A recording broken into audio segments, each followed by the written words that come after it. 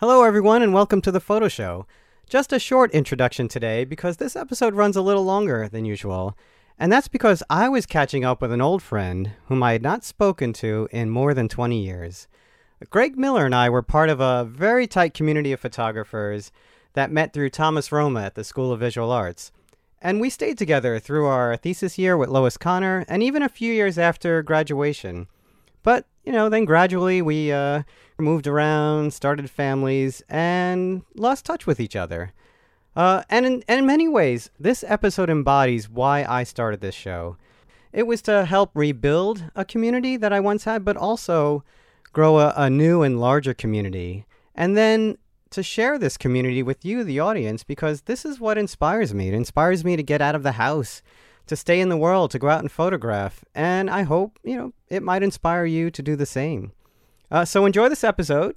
And if you can, please subscribe on iTunes or follow on SoundCloud so that maybe someday I can show a potential sponsor that we do have an audience. All right, everyone.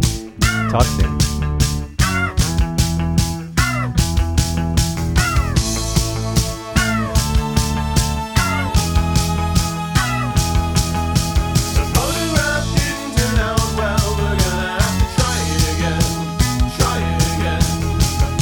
Please do edit wisely. I edit. You're like, very I'll be I support Donald Trump, and I'm like, I didn't say that. That's right. I hate photography. All right. Well, here we are at Columbia University, and our guest today is Greg Miller. Hi, Greg. Hello. Hi, And Michael. We're here with Kai McBride. Hey, hello, everyone. Hi, Kai. So, Greg, when you walked in the room, I think you said we hadn't seen each other in 30 years. I think that's true. I can't remember the last time we saw each other. No, actually. it's probably... It's been about 30 years. Yeah, it's been a long time. It might have been a diner that we were at. Or something like that. I would guess... In Greenpoint. Greenpoint, or something, yes. yeah. Or Teddy's, right? Yes. Could have been Teddy's Diner. In Williamsburg? In Williamsburg. Oh, yeah. That's right. That's a great place. With Still the spinach there. salad. I was probably having a cheeseburger deluxe. Oh, okay. But, yes.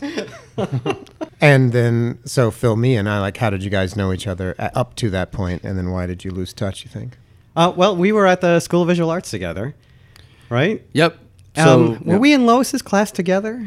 Yeah, so I actually can't remember, but I think it was Lois's class, and then were we in Tom's together? No, I wasn't in Tom's class at SVA. Oh, okay, that's right. Yeah, I was on the exchange program to Israel. Oh, wow. Yeah. Okay, I wasn't aware of that. Yeah, I do remember, I vaguely remember that. I don't think we were that aware of each other at that point. Yeah, even it was at SVA. later. It was later. It was after we graduated that Yep. I think that we got in touch through mutual friends. Yes. Yeah. So. Yeah. And then we all just went our separate ways, really. Yeah, that's kind of an interesting thing because I think it was a very close-knit group in college, and then something about photography, it can bring you together in school, but then it doesn't exactly bring you together in life. But I think, what's kind of nice is that we've all kind of kept in touch tangentially, and actually now are kind of getting in touch with each other, Yeah, and I think that's kind of nice. Yeah, that was part of the reason for the show was just kind of get back in touch with everybody. Yeah, I think that's brilliant. I mean, I've had Jeff Ladd and Sasha on. And nice, Anibal's been on. Oh, nice. Okay, good. Who else? Joel will be on this summer. Oh yeah, definitely. Get Joel. Oh my Joel God. Kadar. Yes. Yeah, Joel Kadar. Yeah, no, definitely. I think it's interesting. I mean, I think what happens is I think as you get older, I can't remember, any tension we might have had or, anything, you know what I mean? Like, I think that we end up just kind of like, you relax into it and I actually just kind of want to keep in touch with people now. Yeah. I really kind of just want to know about people and people have kids and stuff and, you know what I mean? That's, I don't know, just things change. Yeah. Yeah, from those guests, I've heard a lot about, I've heard through the years, but from the guests that we've had on, I've heard a lot about the SVA experience. And of course, we also spoke with Charles Traub? Charles Traub. Yeah. I went to another Charles, sorry. Charles Traub. And So that it seemed like a very intense experience, right? Like It was. the whole thing, not just Tom's class, which I hear about, but also like other classes with Lois Connor and everybody else. Yeah. So of that group that you were close to then, how many would you say are still out making photographs? And Let's see. Well, I'd have to count. But what's interesting is that actually of that group, It's actually quite a good yeah, number. quite a good number. It is. It was a good crew, actually. Yeah. That class was kind of amazing. Yeah, I mean, Yeah, and- Preston Rosigno, Jeff Ladd, Sasha Waters-Fryer, Jolt Kadar, Anibal Peyowu, and Amanda Tedeschi, who used to be Amanda Campbell. Who are we missing? You and I. Yeah. Yeah. And were others. I mean, I can't remember their names, but I remember one person is and Jenny Williams. Do you know Jenny Williams? No.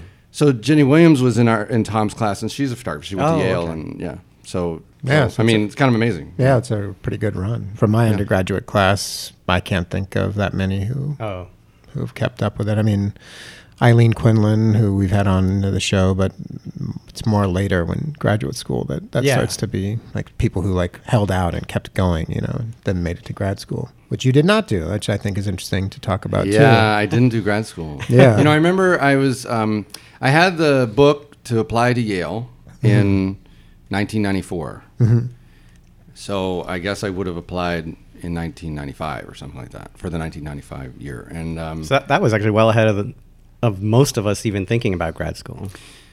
right. Well, I just got the book, so I don't know how serious it would. It could have been like anywhere, from then until 5 years after that. You know what I mean? And obviously, it was never because I never did it. So I think I had the book, but I remember thinking at the time that I thought I was living in Williamsburg, Brooklyn, and I wanted to change. I wanted to do something different, and I was shooting for magazines. I started shooting for magazines. I might mention that I started shooting for magazines when we were in school, in college. And I remember I used to come in late to Tom's class and all apologetic. And Tom was actually really nice, really kind. It was unusual because he was, I know, it was really weird because he would just give everybody else such hell. And I used to come in terrified. And I remember once I ate my lunch because I was starving in his class. And Tom was like, "What are you doing?" And I said, I'm eating my lunch. And he was like, "What is that you're eating?" You know what I mean? He was just like, he just gave me hell. You know what I mean? You can imagine, he was like, "It looks like dog food." And I said, "You know what, Tom? It is dog food. I can't afford anything else. So I hope you're happy." But anyway, so I moved. So I was working for magazines, and I wanted to do something different. So I made a conscious decision. Instead of applying to Yale, I moved to Manhattan, and I pursued my commercial.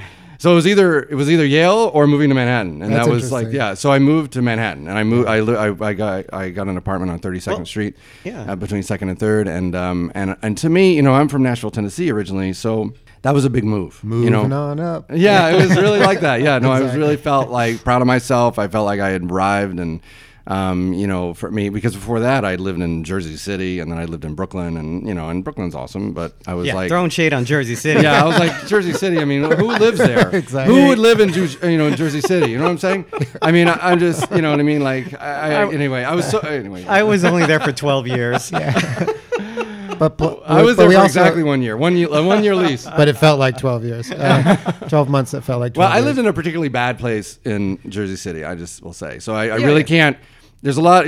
Jersey City is actually pretty big, and I where I lived was not very good, and I. Well, it was actually much worse when you were there. Yeah, no, now there it's was a like steep mint. rise in Jersey City in terms of development. No, and now it's everything really else. nice, and I'm sure wherever I was living, it was Journal Square was like, Right. nice now. I don't know, but Yeah, no, it's like haven't been back there since. I haven't been back since the Halloween night that I moved out, and when there was a riot on the corner, and I was easing the U-Haul van like through the crowd, as like I saw people a fight break out, next to me, and I was like, okay, yeah. Anyway, And of course, we have to mention that in '94, that Williamsburg was not Williamsburg of today. And like, no, actually, even though it was only one stop out of Manhattan, and still is, that was a world away. And like by moving into Manhattan, you were taking yourself seriously. It was kind of as an artist, it felt bigger. Whereas now, there's probably people who are like graduating SVA and going, aha, now I must move to Williamsburg. Yeah, that's true. But you reminded me, you got into what was happening at the time, the very late 80s, early 90s. There was this resurgence of independent magazines, right? I remember there were these one magazine after another were just coming. I mean, most of them didn't make it more than 3-4 years, but you were working for one that did really well. I remember 7 Days Magazine. Yeah, that's 7 Days. I started with 7 Days Magazine. I got a job there as an intern, and before that, I was really broke. I was living on these student loans that I would get, and I had a scholarship from School of the Arts, but I would live on these like student loans, and that was like my spending money. And so when I started working for as an intern, I got $8 an hour, and I was like, I really felt like exactly. I was like, I had arrived. I mean, I remember I walked into Tom's class, I bought a leather jacket, and Tom was like, has anybody taken a look at Greg lately? Does anybody notice anything different? Like, so it was, and I was, it was. Oh, man, he gave you guys more shit than I think almost any other class. Oh yeah, it was. But then you were already working on doing this commercial work, and you thought, why go get the MFA? I'm already getting work, and I'm. I never have thought that. I've always thought. I thought that. I've always been apologetic about the commercial work. I've always felt like that this was like, I was a prostitute basically, and that because I came from Lois Connor and Tom Roma, and I really wanted to be that kind of fine art photographer, and I still do, honestly. It hasn't left. So who were your influences? And who were your mentors? Well, besides Lois and Tom, Lois. I've kept in touch with over the years, and Lois truly has become, my mentor. I've really kept in touch with her. She's the reason I shoot large format, and we travel out west together early on after college, and so like really, she's had a huge influence on me, and she's a great influence, and the greatest influence she had on me is to how to live your life as a photographer. On a daily basis, you know what I mean? Not to, you know what I mean? And I think that, but the other, Lois introduced me to Andrea Modica, and Andrea has become a close friend, and I think that in a similar way, Andrea has kind of, becoming a close friend to her, I've also understood like how.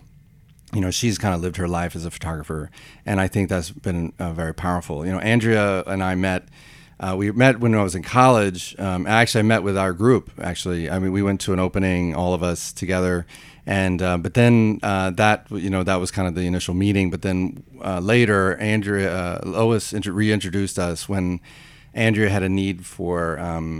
She needed lighting on some job. She did some commercial job, and so I helped her with her lighting, and so we've kept in touch since then. I mean, just working together and everything, we developed a rapport, and it was really beautiful. And so that's been huge. And Lois, the other photographer that Lois introduced me to was Judith Joy Ross, and Judith has been, we haven't been close friends, but Judith and I have kind of.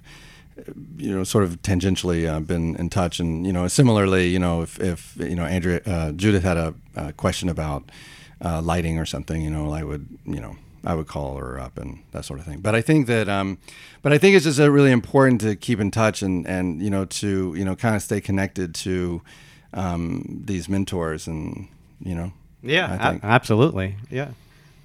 And so, but my feelings about magazine work and commercial work have changed over the years, and I think I've have more love for that part of me now. Mm-hmm. I used to kind of really be apologetic. I used to remember when I would come into Tom's class late, and I would say, "I'm so sorry," of course, beg forgiveness, and I would say, I had to drop. I was on deadline, and I truly had probably been up all night. I'd been up all night, and I was like dropped off a at the magazine on whatever Cooper Square. I would drop it off there, and then I would go, hustle back up to SVA. And then I would go walk into Tom's class, and I would, and I knew I was going to be a couple, an hour late or 20 minutes, 30 minutes late. It's a 6-hour class, as I recall. Yes. 3. Wasn't it a 6-hour critique? No. It was 3 hours. Was it 3 and 3? I can't imagine. 6 hours. No, That's Tom's insane. class was 6. Yeah, he told me. Because they had It was 6. It was 3, like maybe You it was had like a 3 lunch break. Yeah, you had 3 a in 3 the hours morning. in the morning, 3 hours in the afternoon. Oh, really? Yeah. I've shut that out. It's true, actually. No, I guess so. Jesus, I don't know. Because yeah, I would meet that's up. Right. I would meet up with a bunch of you at lunch, and you all looked like you had been shell shocked. I mean, it's true, and it's funny because I hardly can remember anything from that. It's crazy. How can you imagine? Like 3 hours and then 3 hours, and I can't. I have very few recollections of those critiques. Although I do remember some, beautiful moments. Sure. Yeah, so I think, let's see. So there was anyway. some guilt in there. Yeah, so I really felt kind of rough about it, but I enjoyed it. I was enjoying my commercial work. I loved it. I loved them needing me. They would call me up and they were like, "Listen, Greg, we need this thing," and they would describe it to me. And I loved at that time. So from in those 2 years that I worked at 7 Days Magazine, I went from being this intern to being the photo editor would be on the phone, and you could tell that somebody was being like an asshole to this photo editor, and I was like, and she would get off the phone exasperated, and like, oh my God, that guy's such an asshole, and then I was just sit there and I was like, well, what did he shoot, or what was it, and she would describe it to me. I was like, well, I could shoot that, I I had no problem saying, right. I could do that, and then they started giving me assignments, and then one thing led to another, and one of the turning points for me was that I took a picture of John Gotti. That was a picture. It was I shot. I remember that. Yeah, it was. Yeah. It was really a kind of amazing moment because I didn't normally do that sort of thing. It was kind of like I don't know, paparazzi style or something. Like I knew where he was down in Little Italy on the sidewalk. Yeah, it was kind of in Chinatown. It was right behind the courthouses. It was John Boney's restaurant, and so they were having lunch there. And I the magazine told me to go down there. They were going to be having lunch, and they had tipped off the whole press because there was other camera people there too. But I was shooting with a Leica with a 24 millimeter lens, so I went right up to them. Right. And I'm sure I'm in some video footage somewhere of in somebody's shop because they were on the other side of the street, of course, which evidently may have been etiquette. I don't know, but I didn't. But at any rate, so I took this picture, and it looks like they were putting on their jackets, and he had and his it looks trench like coat, right? Yeah, and they look like they're about to pull out their guns, right? And it was kind of wild, and so that picture ran in 7 days, and then it was picked up in Vanity Fair and New York Times, and it ran. It was a big and deal. It was a big deal for me, and so that really. That kind of sealed the deal. That was it. I was a magazine photographer after that. And I think, it started being more appealing, but I think I still felt like, I think for people like Tom and Lois, they were always very encouraging, actually. They were always say, they was like, you're doing it. Tom would always say, you're doing it. You're a photographer. And I used to, I was really hard on myself. Really hard on myself back then. And maybe still am a little. And, but I think, I don't know if I heard those words, but I'm sure I did on some level. Having Tom say that's pretty powerful, actually. It's a very sweet thing. I was just speaking to him, I guess, last night because I told him that we were recording, and I don't remember how the context came up. He's like, "Oh, Greg is great. I love Greg, blah, blah, blah." And I said something about the commercial work, or I said something, and he says it makes all the sense in the world. He's like a very talented photographer, and he can make that kind of thing happen. And I think that it does take a certain photographer to be able to go out and do those assignments and keep it fresh and not to become jaded about it or I'm thinking of, you just mentioned John Gotti, but on your website you've got a photograph of Trump, which is apropos, and you can, when you look at that photograph of Trump, he's sitting in a red car with some hot young model or something. I can't remember. His wife. Oh, his wife. Melania, that's right. yeah. Yeah, that's right. His wife, on the side of it. And it's not a press photo. It's not a photograph that we consume now of him standing on a podium and everything. It's a portrait of some sort, right? And so you're going down, and I have no idea what the details of that assignment were, but you come back with this thing, and you've constructed something, and that takes a certain level of interest and commitment to go out and face those problems day in and day out, right? Yeah, that I had the good fortune of having I always kind of approached assignments from this place of it was informed by my desire to do fine artwork, and so always when I go out to do an assignment, on one hand I want to take on the weight from the photo editor. I want to take on, they have this problem of, they need to fulfill this assignment. And so I'm like, I'll take it on, and you take it on, and they don't have to worry about it anymore. I worry about it now. And so that's one fundamental aspect of doing commercial work. But then for me, I want it to be good. You know what I mean? I want it to be, and I think that, you have to take a certain risk in making it good, which means that, have to kind of fulfill what they're asking for, which is often can be lame. Often what they're asked for is just straight down Broadway, kind of not very, it might just be very pedestrian. And then you have to kind of like bring to that something that would be infinitely riskier and make that good. And, with Donald Trump, also, what's helped because I shot that, I shoot with an 8x10 camera, and an 8x10 camera has helped in a way, because over the years, that the 8x10 camera has a way of just showing things the way they are. I mean, I don't know. I think of it as like kind of an optical embrace or something. Like it just is, and it doesn't heroicize at all. It really, if anything, makes you look a little smaller, So I can kind of go in and I can photograph somebody, and I kind of photograph like through them or the inside of them or something. It's like, it's almost like a psychological X-ray or something. You know what I mean? Like it's. And so in that way, like when, for example, the Donald Trump picture where, when he came out, it's like a Lamborghini. And so the valet, when the valet brought it out, and he just sat in it, right? So the valet brought it out, and he said, I don't think this thing's ever been over to, second gear, you know what I mean? Just so you know.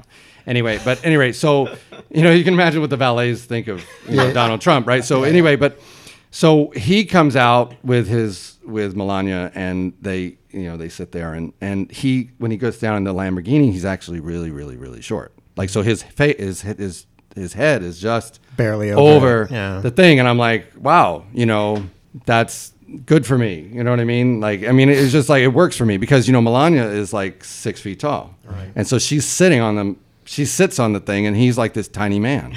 And I thought, wow, like I didn't have to say a word, and I thought we had done everything, And so anyway, but that I don't know. Several years later, probably about almost 10 years after that, I took that photograph. I started. I was working for Life magazine, and Life magazine would ask me to do like a feature photograph for them wherever I was.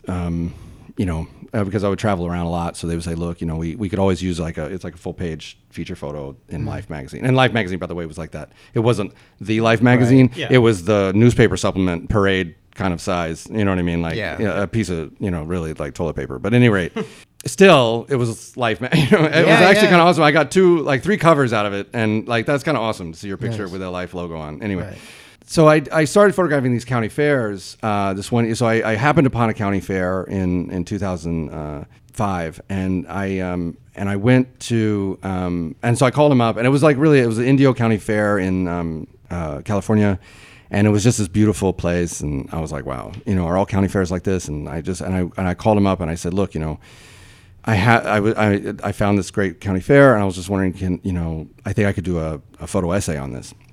And they said, that sounds fantastic. Why don't you do that? And so it's like for the rest of that year, because that was February, for the rest of that summer, I photographed county fairs, whenever I was around one. And so, but when I was there, I really wanted, what I was really interested in, and at that time was these like really, I noticed that there was a lot of couples, like behind the rides, and they would be kind of like looking kind of like they're breaking up or whatever. Like I just kind of was really interested in this other.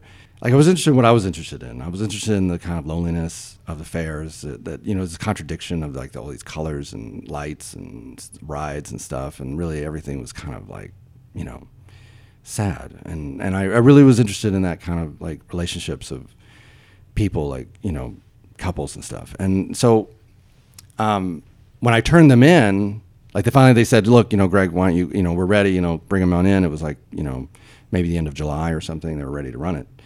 And so I wasn't there, but they brought, I sent them prints, and they spread them out all over the conference room table, and they showed them to the editor, and the editor was like, "What the hell is this?" Right. And not cheery. Yeah, he was like, "Where's the rides? Where's the cotton candy? What's all that geez. stuff?" Yeah, he was kind of like, these people look sad and depressed, and so like they ended up kind of killing the story, and they ended up running the robot picture, and which is fine, but. What's interesting is for me at that time that wasn't devastating for me. So I had changed. That would have been devastating to me at one time. The editor-in-chief of Life magazine not liking the project. So I learned something, and it eventually ran as a photo essay in Time magazine, but several years later. But anyway, my motivation, so I had become I become the photographer I wanted to be in the context of the magazines and the commercial world, And that's not tricky. I mean, because it's like 2 steps forward, 1 step back, because you have like a good job, and then you have a bunch of jobs that are like never ever gonna be good, and so it's always a collaboration too. I mean, I think that's really interesting. To Tom's point is that, it does take a certain kind of personality to be dealing with to be doing your work, quote unquote, in this context of other people's needs. Right. Other people's expectations. Other people's expectations and everything. So I think it's, but you have to kind of be prepared to lose everybody. You have to be prepared to lose the editor-in-chief of Life magazine, shit like that. And I think that's to me, that was a turning point. So, and that was, that led up to, that kind of thinking, I think led up to the Guggenheim, year. And because I submitted, some of those photographs, to the committee. So interesting. Yeah. Well, when we hear, I think of photographers like Collier Shore. I don't know if you know her work, but there's this intersection. There's several different intersections between, say, the commercial photography world and the art world, and where those often meet is the place where, like P.L. DeCorsia, I'm thinking of Collier Shore, they want that look for whatever the commercial job is, right? They want like the look of that artist's personal work to then switch over. Is that something that's happened to you? I mean, but except for, I was going to say probably not except for, and I think you even write about it somewhere, is the fact that you're often using, or maybe always using, this 8x10 view camera. And that must take a certain client who's like, okay, we want to invest in, or we want that look, or we want Greg to go out and use this monster camera, and he's not going to be like riding the roller coaster and doing this other thing. He's going to be right. No, sometimes people will give me an assignment to photograph a racehorse, or something. Right. Yeah. And I have to kind of like quietly explain to them, you're not going to be getting any photographs of the horse running towards you. A lovely portrait. Yeah, exactly. yeah. A handsome portrait. But I've actually recently, recently, like in the last 10 years or so, like stopped talking about the camera. I'm trying to talk. I mean, I talk about the camera all the time, actually, but I'm trying not to. But I just because commercially it's the kiss of death, as and so I think it's funny because I feel like I've ridden, when I look at my work, I feel like I've ridden it 50-50, and I really, like the examples you're giving, P.L. DeCorsia and Collier Shore, that they are all in, I mean, I think, I feel, from my point of view, I feel like I can always go deeper, and that's where I'm, hopefully going, but it's like really in this place of kind of losing people, and it's not, it may sound kind of, I don't know what that sounds like, but it's not that I want to lose people, it's just I want to gain me, I want to kind of like go to this place of just, where I'm just, focused on my work well, I think that's got to come with, that also comes with time. It's not when you're first getting out of school and you're like the first couple of years and you're like, all right, what do you want me to do? Okay, you're the people pleaser. Yeah, I know you're like, or jack of all trades. I mean, I was shooting anything and everything in the beginning. And that's then, part of building up your credibility in a sense as well. I mean, even when you were very self-critical, you were still giving them everything, doing these jobs, right? Even when you were doubtful of, what am I doing with this commercial work? It might not be my work, and all those those conflicts. You were still giving them a big part of yourself. I mean, you were still really working hard for them. Oh yeah. I mean, you weren't cheating anyone. Oh no, all in. Yeah, no, all in. Yeah. I think what I realized is that I was working harder for them than I was for myself. Right. I think that's more likely. I think when you do commercial work, like if Time Magazine calls, you're like, whoa, I wake up early. Right. I go, I'm like, I have everything all set up and everything, and I started thinking, I was like, why don't I do that when I'm doing my own work? Mm-hmm. Why don't I wake up early when I do my own work? Like when, and I remember, if you hang out with Tom, you hear a lot of stories about Lee Friedlander, getting up way before you are, you're there, you kind of shuffle into the kitchen and he's like already been, gone through a box of 50 sheets of 11 by 14 paper. Yeah. So I think, that, and so if you think about that, like I've always thought, well, Lee Friedlander is doing his one and only, like if you're going to serve a God, that's the God to serve. And so, if you do commercial work, that's a God, that's going to be a God at some point, you're that is money or it's fame or whatever your cocktail is of commercial work.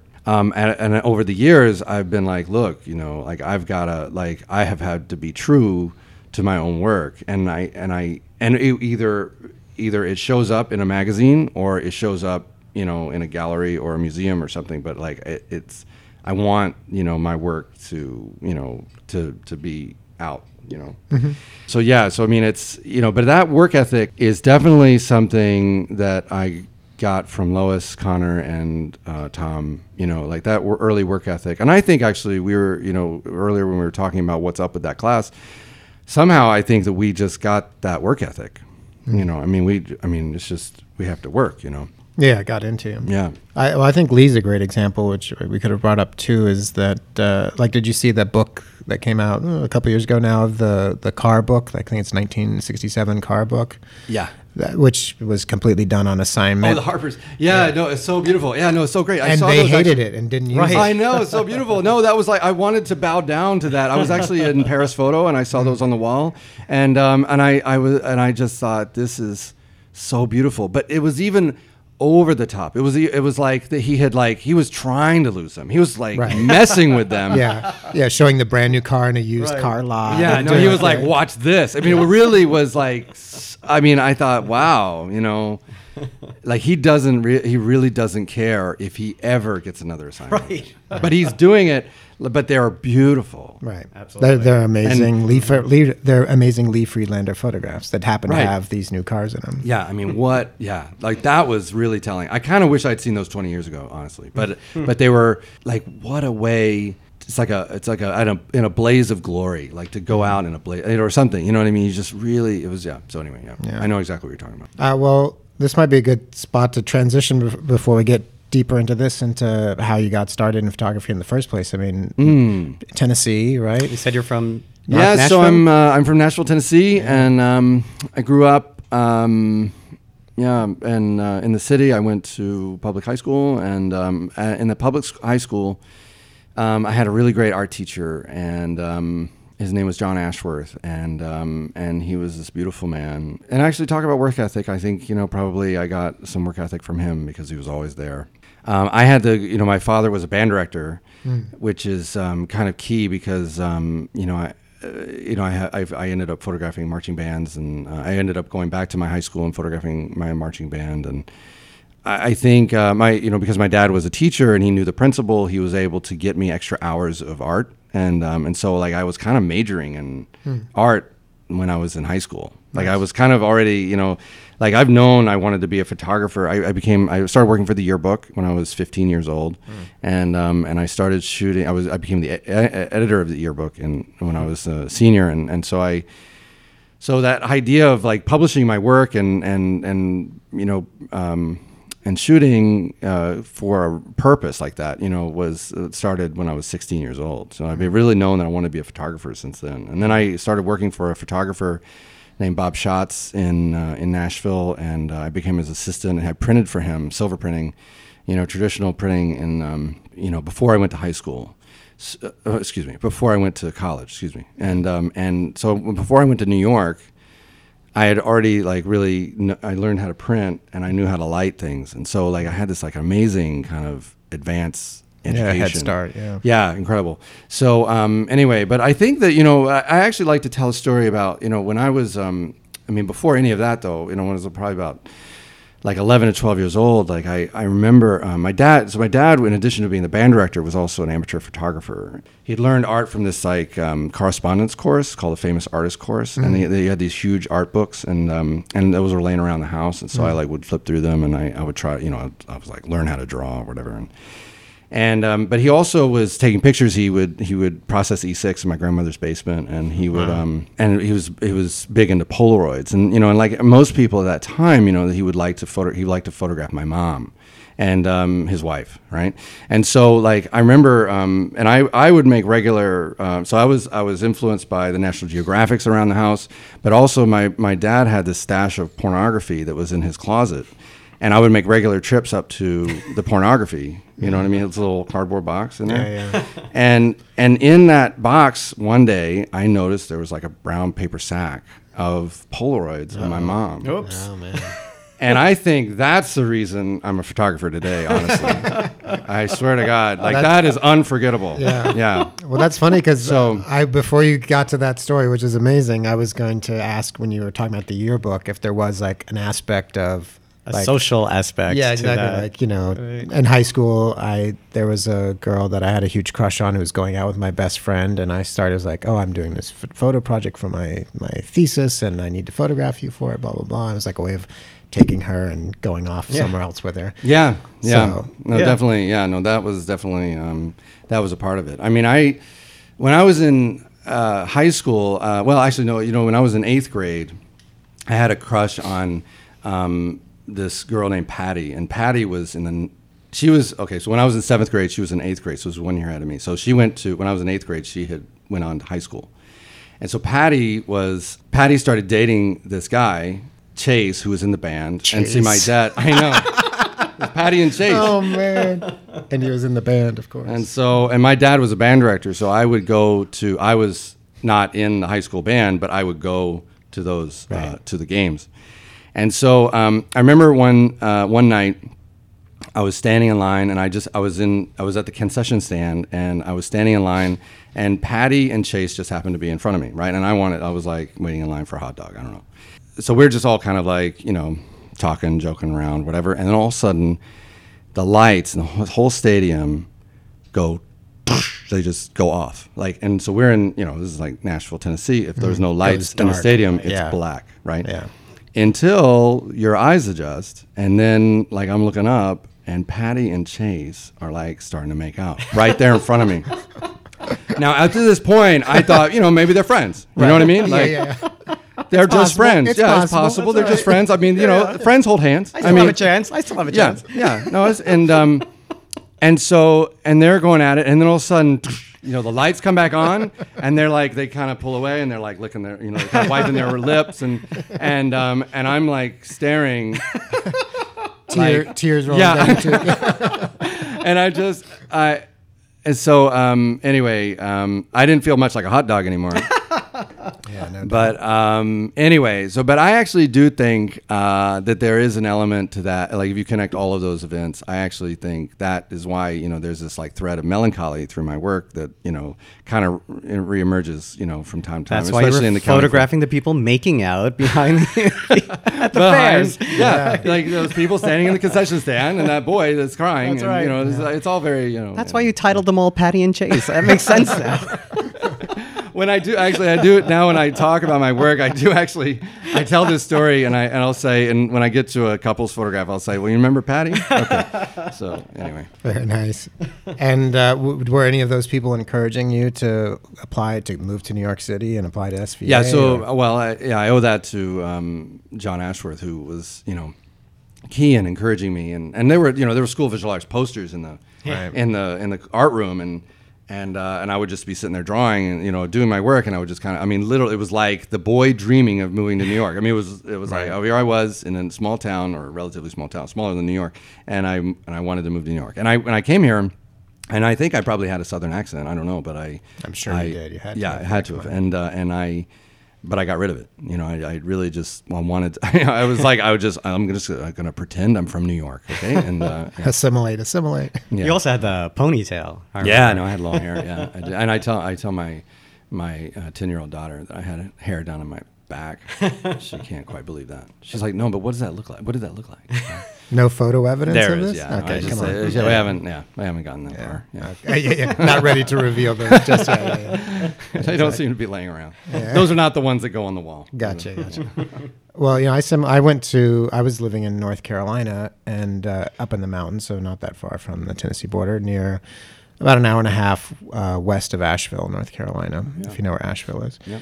And I went to high school at North Carolina School of the Arts, and that's how I got into photography. Yeah, and there you go. similarly, it was like, I wound up going to the museum school in Boston, but I came through and looked at the New York schools as well. Mm-hmm. And there was that feeling of, wow, leaving for the big city. And absolutely. This is it. It was probably a bigger jump for you, actually. Yeah, Asheville. Yeah. Definitely. I was living in Highlands, North Carolina, which is like small town. year-round 2,000 people population. That's cool. So you knew early on, too. Yeah. But there's that feeling of like leaving and going and then sticking with it. I don't remember the culture shock. I really was like I was going to make it. Like I was not going back. No way was I. And your father was in the arts. I mean, he was a band director, right? And I should also mention that, and I think a really critical thing is that my parents were really supportive. Like, that's huge. And my mother was, my cheerleader and still is, and my dad was besides always being supportive. A boudoir model. That's right. What else did you do? I mean, I'm thinking,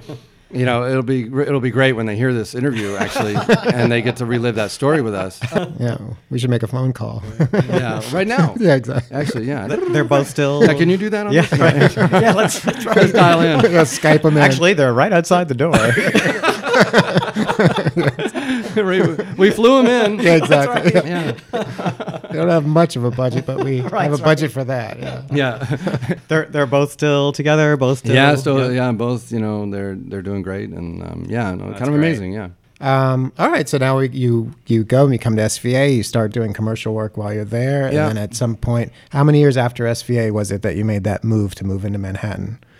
That was 4 years later. And then move into Manhattan, and then boom, you're like... Yeah, and then the next thing, I was working for magazines. I was doing actually a lot of magazine work, and, until... So through 97, it was a big year for me because I did a project that I call Gotham Now, where it was another feature photograph project for New York Magazine. And the front of the magazine was a section called Gotham, and that's where I got the name from. So it's not Batman or anything, but I actually kind of I like that name. I mean, I've tried to name it something else, and maybe I'll change the name someday. But anyway, so those photographs were taken in 1997, and that was actually the beginning of me shooting with the 8x10 camera exclusively. And I bought my first 8x10 camera on the street somewhere between 1992 and 95, and on the street on 14th Street, there was a guy selling a Kodak. Oh wow! 2D on the street. I don't know, And so I bought it. I called up Lois actually, in fact, and said, "Look, there's an 8x10 camera on the street. Like, what do you think?" And she was like, "I don't know. Try to get as low as possible." Yeah. And so I can't remember how much I paid for it, but I got that. And then I borrowed a lens from Lois, and I bought a tripod on credit, and I put all the pieces together, and I went and I photographed at the Asher Levy Pool, which is that project. And so that was like me, training myself to be a photographer. That was 1995, and then fast forward to 1997. And that works all black and white. That's all black and white. And I was processing that in the bedroom of my one-bedroom apartment. And so I slept in the front, and I had a dark room in the back. Yeah, I think everyone's done that. That's exactly. That's a typical layout. Yeah, exactly. Yeah, I remember giving up my bedroom, turning into a dark room. Right. Well, I remember I was dating Tina at the time, and it's like she didn't seem to have a problem with that. I mean, I don't know, yeah, good sign. It's a good sign. Yeah, Tina's your current wife. Definitely, yeah. Current wife, yeah, only wife. It's good, and beautiful woman, and. Mother of your two daughters? Yeah. It's all good. And and truly, we really do have to hand it to a woman that marries a photographer. You just have to do a little shout out to, yes. just kind of reflect on that for a second, right. Because that's just not easy at all, Yes. So, neurotic, marrying a neurotic artist and, Anyway, so in 97, so New York Magazine asked me to do this feature photograph, and they had known me from doing like the John Gotti photograph, like this, shooting with a small camera kind of work, and so and I suggested to them, I said, I'm kind of doing this new thing with an 8x10 camera. It's kind of amazing. They were like, oh no, that wouldn't work, and we can't imagine that at all. You know what I mean? And I said, oh, okay, well, and so for a while I continued shooting, like forcing myself to shoot with a Leica because I thought, this is an amazing gig. It's like, you could like shoot, on a weekly basis, shoot anywhere in New York, and I tried, but my heart wasn't into it. And then one week I just decided to shoot it 8x10 the way I thought, and I didn't tell them, and I turned it in, and they loved it, and I loved it. It was it was a no-brainer. It was like, you definitely just do this every week, and so that's what I did, and I did that for it was every week, and I had to turn in around 3 good pictures every week, and I would kind of shoot like three days a week. And it was super intensive. I mean, really intensive because it was amped up by the fact that it was being published every week in a magazine. Yeah. And it was like this big. I mean, in the beginning, nobody cared. Yeah. Nobody noticed. Or, I would tell people I'm shooting for Gotham and they were like, oh, I don't know what that, okay. Yeah. But then towards the middle of the summer, people were like, oh, I love that. That's my favorite. I turned to that first. And I was like, oh, nice. Shit. Yeah. And so it really amped it up. And all of my friends were on guard, like if they saw something, if there was anything, they were like, Greg, you got to get to 46 and 3rd Avenue. Oh, there's nice. Whatever. And I would shoot parades. Were they getting you on your beeper then? What were they? Yeah, exactly. I would but I would shoot parades. I would shoot the usual stuff, but I would also be photograph. I mean, I was a little bit I could shoot kind of off the grid. I could photograph whatever. The one thing that I thought was interesting about that time that I noticed is that, having such an amazing experience like that, which I actually think was like my MFA equivalent, it was kind of like this intensive experience where I really learned how to shoot with that 8x10 camera. And I would say that the way I shoot with the camera now has to do with that year, Yeah. And you were already at that point, so we're in the mid 90s, figuring out how to do the commercial work and how to maintain what the photographs you want to make. Yeah, and I think that it came from that year. I really learned that I somehow squeezing what I'd learned, the picture I liked with my Leica and what I learned from shooting in the moment, I squeezed it into an 8x10, and that was everything. So I'd taken two things, I combined them, and that was that was everything. Yeah, we're going to link to your website on ours, but if people look and they go to the Gotham series on there, they'll see that. Yeah, you'll see it. Yeah. That they don't look like the typical 8x10 view camera portraits. Someone up against a wall standing stiffly. If you didn't know they were taken with a view camera, you probably wouldn't know. Right. Well, yeah, and some are better than others. You know what I mean? And I always thought if it doesn't work, if it looks set up, if it looks like I directed people, then it's a kind of a B movie. You know what I mean?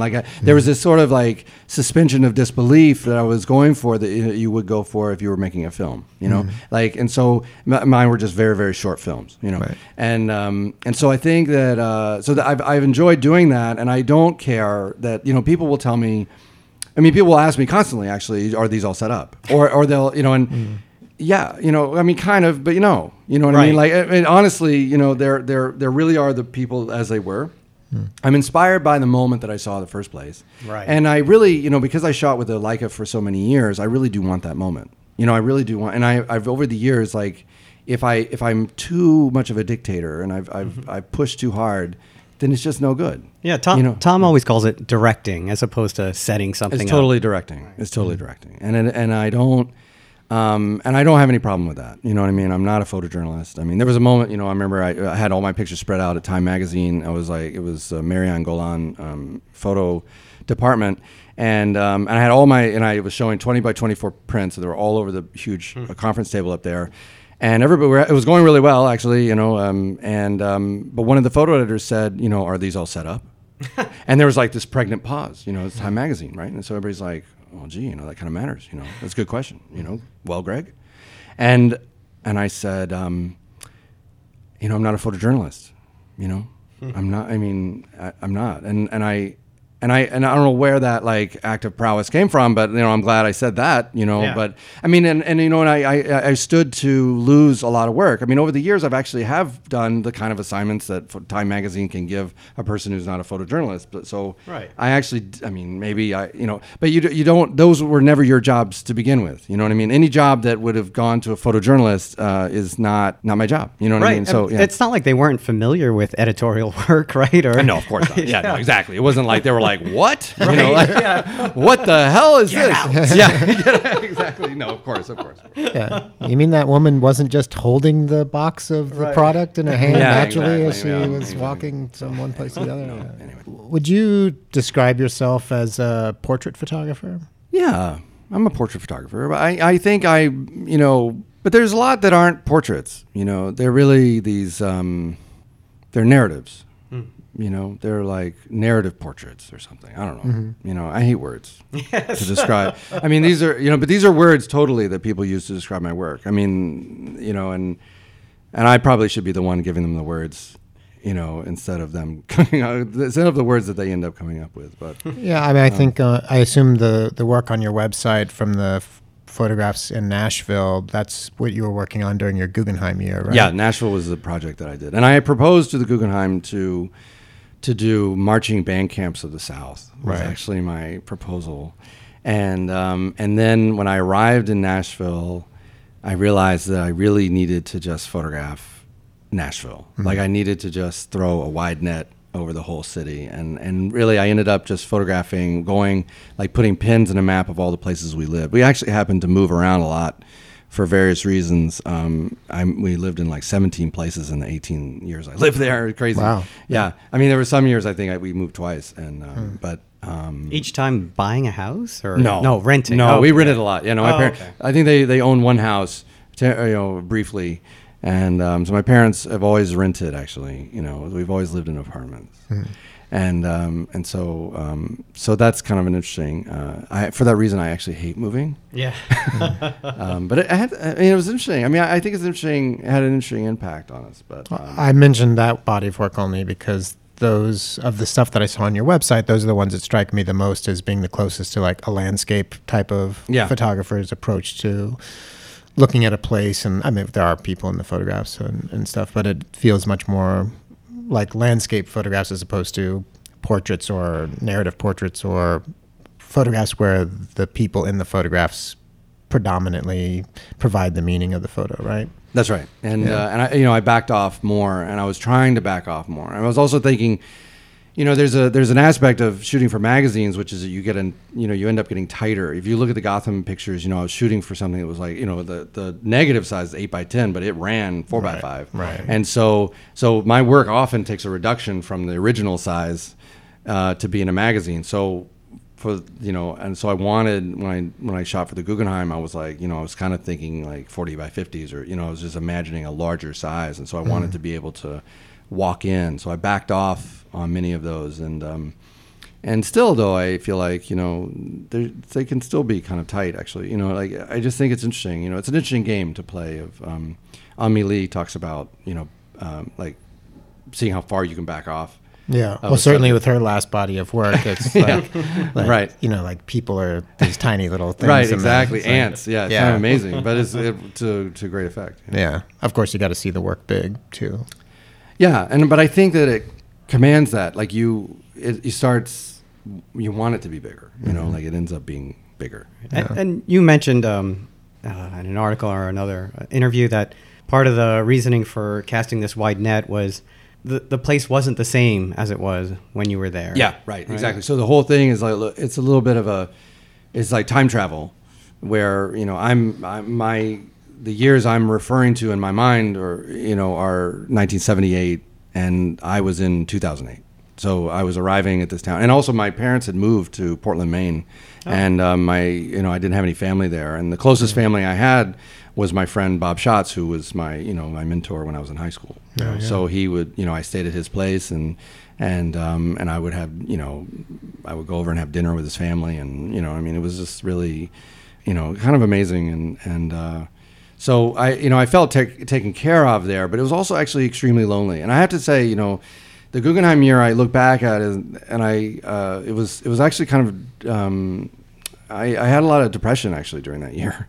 I think it was kind of an interesting like getting the Guggenheim. It was like an ego adjustment or something. Like it just really wasn't. I mean, I didn't see myself as someone who would apply for a Guggenheim, much less get a Guggenheim. Guggenheim had always been like, you know, something Gary Winogrand got or Diane Arbus got. You know, it was not something that like mere mortals get. And, right. And so I think so when I got it, I was really in shock. It was something your mentors had, right? Yeah, totally. Tom had, you know, 2 or whatever. Right. And so like I just think, it was. So was it the expectations that got to you, or was it did it feel like a letdown afterwards, or? Well, I think that one of the things was that I went to photograph by myself. You know, my family wasn't around. My wife went to spent the summer in California with her brother and took Joya, our daughter, with her. And so I kind of intentionally isolated myself, you know, in Nashville. And Nashville is not, you know, it's my hometown. You can imagine like going home, you know, it's like it can, you know, induce depression. You know what I mean? Sure. Like it's just like you know, because I'm returning there. I'm rummaging around in old, you know, buckets of fish heads, kind of ghosts and things, you know what I mean. So it's like I was kind of actively researching. Like I would, you know, I was kind of looking around. You know, I was kind of researching the death of my grandfather, which is, you know, the whole project was, you know, roughly based on that. And what I wanted to get out of it was this. You know, I was returning home after 20 years of living in New York, but I wanted to, in returning to Nashville, I was sort of investigating the return, my grandfather my family moving to Nashville in the first place, because my family is not originally from Nashville. My grandfather was from my mother's family is from Bangor, Maine, and so that's where they ended up going back, right? Maine. Yeah, so my parents now live in Portland, Maine. That's right. So, in 1949, the day right after Thanksgiving dinner in 1949, my grandfather and his family, my grandmother and my mother was 10 years old at the time. They drove down to Nashville immediately following the dinner, and and there I have a picture of my mother like with her cousins that she grew up with in Maine, and they're like you can tell that she's like crying. She's been crying in this picture. Like they had told her like maybe a week before that she was going to be moving forever to Nashville, Tennessee, from Bangor, Maine. That's like almost like some sort of a fossilized record, right? I mean, the actual moment that it happened. Yeah, it's crazy. Like they would just line them up, you know, the way that we do. We line up kids like, okay, come on, get. And so right before she got in the car, you know, before her life was going to forever change, and she was never going to see like what was kind of like her brothers and sisters. She was an only child, so I mean her brothers. So she gets in the car, and you know, it's like a 2 to 3 day journey. You know, at that point, there's no interstates. You know, so they like drove. You know, that old Route 1 view. You're right. Right. Exactly. Right. Yeah. Just a Route 1 to Route, you know, whatever it is through Virginia, and so. So this was kind of, you know, on my mind when I was there in Nashville, that there was this idea, so that we were transplants for sure. And my mother, you know, talked all her whole life about, you know, when she arrived in Nashville, that there was this, you know, they're still playing Dixie before concerts. It was segregated. It was, you know, and so it was really like culture shock for her. And she actually, I mean, both my mother and my grandmother talked all the time I was growing up about, you know, kind of, you know, Nashville not being the place they wanted to be, or kind of hating Nashville. You know what I mean? So I kind of grew up with this kind of like sense that this was not like, you know, home exactly. So I think that so there was this. So what happened is in 1968, my grandfather died. He was on open heart surgery, and they were not able to get the heart started again, and so he died in 1968, and so that was actually only 20 years after they had arrived in Nashville, you know, and so that was. I was 1 year old, right? You know, so I had just arrived on the scene, and my grandfather died. So, my whole life I felt like that I kind of grew up with this like thing that was missing. It was like this hole in our family. And so when I went back to Nashville, I really wanted to sort of, investigate this. And I was, I went down to the where they keep the records in Nashville, and I looked, I looked at my grandfather's death certificate, and I went back. I returned to all the houses that we lived in, and so it was sort of like, so Nashville was this like, investigation of my childhood, even though I had only 2008 to deal with. You know what I mean? It was really like putting together this mystery and after the fact, and so. So I think that, for me, when I look at those pictures, I didn't want to have to tell this story or tell personal details necessarily when people look at the photographs, but I really wanted it to be informed. So the whole thing for me was to make pictures that people could kind of get the sense, if nothing else, of their own, story of their, their own hometown, their own house, their own grandmother's house, like these kind of like universal things, and I was hoping that would come across, without me having to tell my story of. So just by doing the research, you knew you weren't photographing the place you had grown up necessarily, but you wanted to somehow get into the right frame of mind, get into the right place, the way you were photographing, where people might feel a connection. Right. I wanted it to be, I wanted people to, I wanted to make pictures that were sort of general enough, yet informed with this sort of personal, like something that spoke to me. I thought if I made a picture that spoke to me, that other people would kind of pick up on whatever it was that was going on. And I think I succeeded. I mean, I want them to have an appeal, kind of a something. I want to be able to, the pictures to be about this homecoming.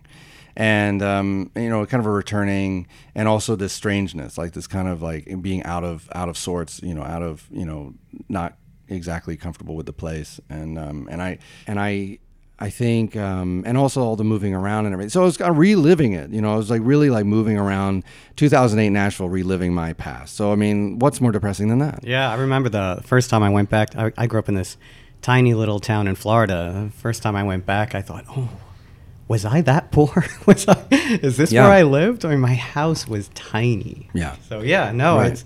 It could be quite a trip. But when did your parents leave? My parents left, let's see, probably a couple of years before that. A couple of years before that. So they, yeah. Did you witness it changing over time? I mean, how many times were you back and forth? No, no, not really. I mean, I was no. So it was like a cut of like 20 years. Like I went back. Wow. I would go back and visit. Yeah. Like for Christmases and stuff, but I wasn't, I really wasn't like seeing the city change or anything. Right. And what's interesting is that actually since 2008, that city has changed completely. So those pictures look like the 80s or something. Right. Now, like it's kind of wild. So it's aged. Yeah. Like I used to use the word contemporary city to describe the pictures of 2008, and now they're dated again. So like this whole time travel idea is actually a layering effect, and so I think that. Yeah, it's very powerful, and I think I think that's my best body of work, honestly. And I don't know if you get to say that as which one is your best body of work. I think but I still think it's I did a lot of work. I shot hundreds of sheets of film and I blew all the money in 6 months and or less. I don't know, but I remember if the Guggenheim year was my best year, I can arguably say that the year after the Guggenheim was my hardest year. It was like, like you run out of money and, you haven't worked in 6 months and you know what I mean? And that grant, as big as it is not enough to carry you for 2 years. You know what I mean? Right. So like, and also, they're like, and this year's, there's the 2009 Guggenheim winners, and you're like, you know what I mean? And you're so just last like, year. Yeah. So it's like winning an Academy Award. Like 15 minutes later, you won another one. You know what I mean? Like you're just kind of, so. Yeah, except for, I guess, in the Academy Award, then if you're an actor or in the movie business, then you get to say, oh, but I have an Academy Award, and therefore you're going to get paid more and all this other stuff. I don't imagine the magazines and people giving you assignments like, oh, damn, Greg got a Guggenheim. Now we're going to have to like give him more work or pay him more. Yeah, no, I think if anything, it actually had the opposite effect. I think I got less work, actually. Yeah. If I don't know if that was just me not working for 6 months, but but yeah, it had an interesting effect. He's an art photographer. Yeah, exactly. Yeah, you're in a different world. I think it's a great thing. I'm grateful. I mean, beyond words, but it has an interesting effect, and I but I like to talk about it actually because when I was there's not a whole lot of information out there. I mean, I think it's good to talk about, and it's good to talk about the process of applying. I like to talk about that because I think it's good for people to apply. I have to say that I think that applying had an effect on me, and I think that was good for me. To write out there's a bio you write, and then which was by far the hardest thing to write, and then there's the proposal you have to write, and I think it's you have to go deep. When you write the bio, I think it was I think you really have to talk about like a really personal essay, like where you're from, like where what's your earliest memory of photography, and I actually don't think I mentioned the Polaroids, but and now now you know the truth. Now you can work on your second good. No, they don't give two anymore. But they actually, I don't know. I mean, if they heard about the Polaroids, they might. Actually. Yeah, that's right. Maybe I'll just apply just to check. Yeah, they might bring it back. I want to circle back to the portrait idea again because it's something that I've certainly struggled with. Like when I was in college or later, at some point I had this realization about portraits and photographing people. Forget portraits because that is a loaded term. Let's just talk about photographing people, where you would show the photograph to somebody and they would immediately love it or not based on whether or not they were interested or attracted to the people in the photograph, right? Mm-hmm. And that the people in the photograph, like Donald Trump or John Gotti or whomever it is, or a beautiful woman or a beautiful man or whatever, that could often, to use the word Trump again, trump whatever else is in the photograph. That they're like, oh, wow, he's amazing, or this is great, or whatever. Oh, I can't believe they've got a boa constrictor around their neck or whatever. Right.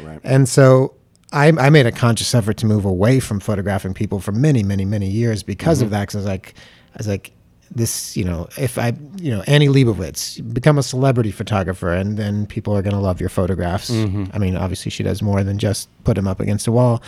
But how about how do you find that photographing people and having that as like a predominant mode of expression, what about it seduces you, and what keeps you interested in it? That's good you brought that up because that's really it's a big deal for me. So and I intentionally I'm not interested in celebrity photography, and it is interesting what you're saying actually, because it's true that I do tend to think, those pictures are very popular often because of who they are, and not because it's a good picture, Right. And I think if you get a photograph of Kim Kardashian right now, you could get millions of likes on social media or something. Yeah, right? Yeah, it's crazy. And so I'm really interested in people, and I think that I'm really interested in I kind of see something in people that I feel like people don't see. And I like to photograph that. I mean, that's really what I'm interested in, and it's sort of so I'm sort of in the like this. I'm kind of I don't know, like it's all. Here's another loaded term: is I'm kind of a humanist. Where I feel like I kind of I see something in them. Like if you could imagine like seeing people as like you see an adult, but you can kind of imagine them as a child, and you kind of have this like kind of empathic,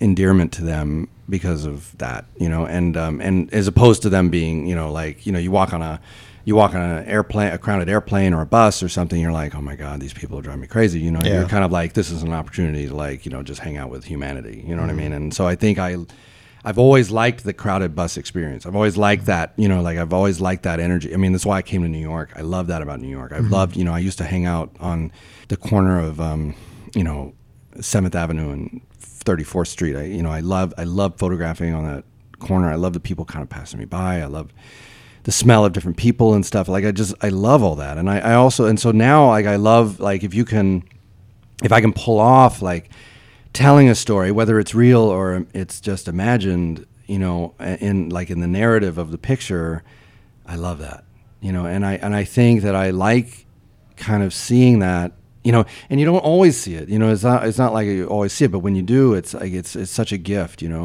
And celebrities are like the furthest thing. From what I'm interested in, and I have a few celebrities, but similarly, I include those in a portfolio, to kind of for assignments, but it's not really, but clearly, like over the years, I'm really interested in people that don't have publicists, the people that are like, they're regular people, quote unquote, and I really, does that kind of speak to what you're talking about? It does, and I like maybe the one series on your website and stuff that I saw in person too that goes closest to thinking about this is the Unto Dust, the photographs that were all taken, I guess, over more than a 15-year period. 18 years, 18-year period of people on Ash Wednesday. Which is like 18 days if you think about it. Yeah. Right. I had these Ash Wednesday portraits. So in one hand, there's a common thread in that everyone in the photographs happens to have a mark on their forehead in the form of a cross. And they're all during the day, and they're all outside, and there's certain, it's all Midtown, right? Yeah, there's like a common thread running through them. But on the other hand, they're also people you don't know, people you weren't sent to photograph on assignment. They're people that you've encountered in the world, and now are making these environmental portraits of them wherever you happen to find them with the 8x10 view camera. Very often shallow depth of field and just like a real kind of straight on portrait. Yeah, kind of a testimonial portrait. And that's the way, when I first started shooting with the 8x10 camera, that was the way I started photographing. And I think it's tempting to do that when you first, I think photographers, when they first start shooting with a large format camera, also because the ground glass is kind of brighter in the center. Yeah, it's seductive. Like people will, you'll kind of center them and do this kind of testimonial portrait. And so I actually do return for one day a year to photographing that way. And so it's so I otherwise photograph, like I'd really try to back off and do a narrative portrait. But, in those, for this one day, I'll return to this one way of photographing, which is in essence for me, like sort of a religious, kind of returning or I don't know, ceremonial kind of returning cyclical thing. And so I think it's appropriate for that. But I think that so that is Unto Dust is like kind of speaking to that, the way I see people, so there's like, if you could imagine, like if you had Samuel Beckett on one side and then like Rumi on the other, I feel like I'm more on the Rumi side, than the Samuel Beckett, like hopelessness, and I think I think I lose a lot of people, I think that I would be more successful as an artist if I were to be more in the Samuel Beckett, like kind of. There is a melancholy thread. There is melancholy, but it's not completely hopeless. I think that there's like, I find the world. I think there's sort of an optimistic or something like a humanistic thread that runs through my work. I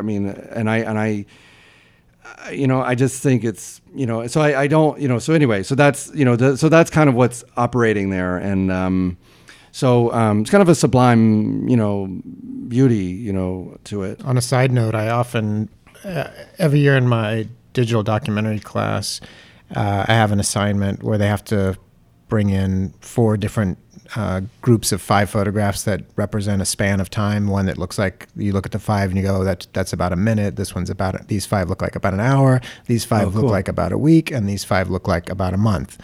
And I bring up as an example your project. Nice. Because it's like, look at these photographs. These were made over, I think at the time I was saying 12 or 13 years. Yeah. But there's nothing in those photographs that you would ever know. They could have all been made in an afternoon or something. Like, so that's right. What about time are you representing in your series? As if you're making a series of photographs, how do you want people to think about the span of time that's going on in the photograph? And, and that it's not necessarily related at all to the effort put in, right? It's not. Oh, yeah, no, you would never know. Yeah, and actually, I think photographers do kind of hide their effort. It's very easy to look at, you look at Lee Freelander's work, actually, to bring him up again, if you look at his work, you would never know that man works as hard as he does. It looks effortless, it looks light, it looks, like he's dancing or something, you know what I mean? But he's like working his ass off.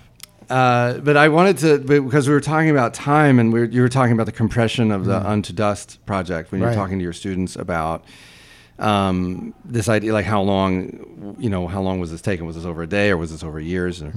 And I actually like to think of, because I've been shooting long enough now that, with the Nashville Project and also with Unto Dust, that there's this idea for me of like time travel, that like the closest we get to time travel is like having this awareness that photographers have of that things will change, and I think that's something that photographers kind of exist in, that if we were to photograph this right now, like we don't, it's like if you were to, and also, like I've lived, long enough, like now I can look back 30 years ago and, 20 years ago, and I can kind of look at that and like, man, I wish I had a picture of the floor or the, that room or that person or, and I've lost some people over the years. Like there's been people that, I'm kind of like, I can't believe I didn't take a picture that day, And I think, so I think that there's this idea of like, kind of like preserving. I don't know. It's not about preserving. It's just that this idea that you can kind of have this layering effect of time, and I think that's to me that's an aspect, like this kind of, because I with Nashville, like I went back in time. I was trying to go back in time, and I wanted to make pictures. I didn't have access to my my childhood, but I was looking for my childhood in 2008, and I think that to me is something you can do with photography that you can't exactly do with anything else. Because photography can look like 2008 can look like 1978. Right. Absolutely. So. Right. Whenever picking up on what you're saying, I think most photographers I've spoken to have that feeling of being the person in the car, the person walking down the street who notices like, oh, look, they tore down that building, or they modified, or this is a new store, or you notice changes in your environment, especially if it was something that you meant to photograph and now it was gone. There's like that sense of loss, like I let myself down. I should have gone back and photographed it.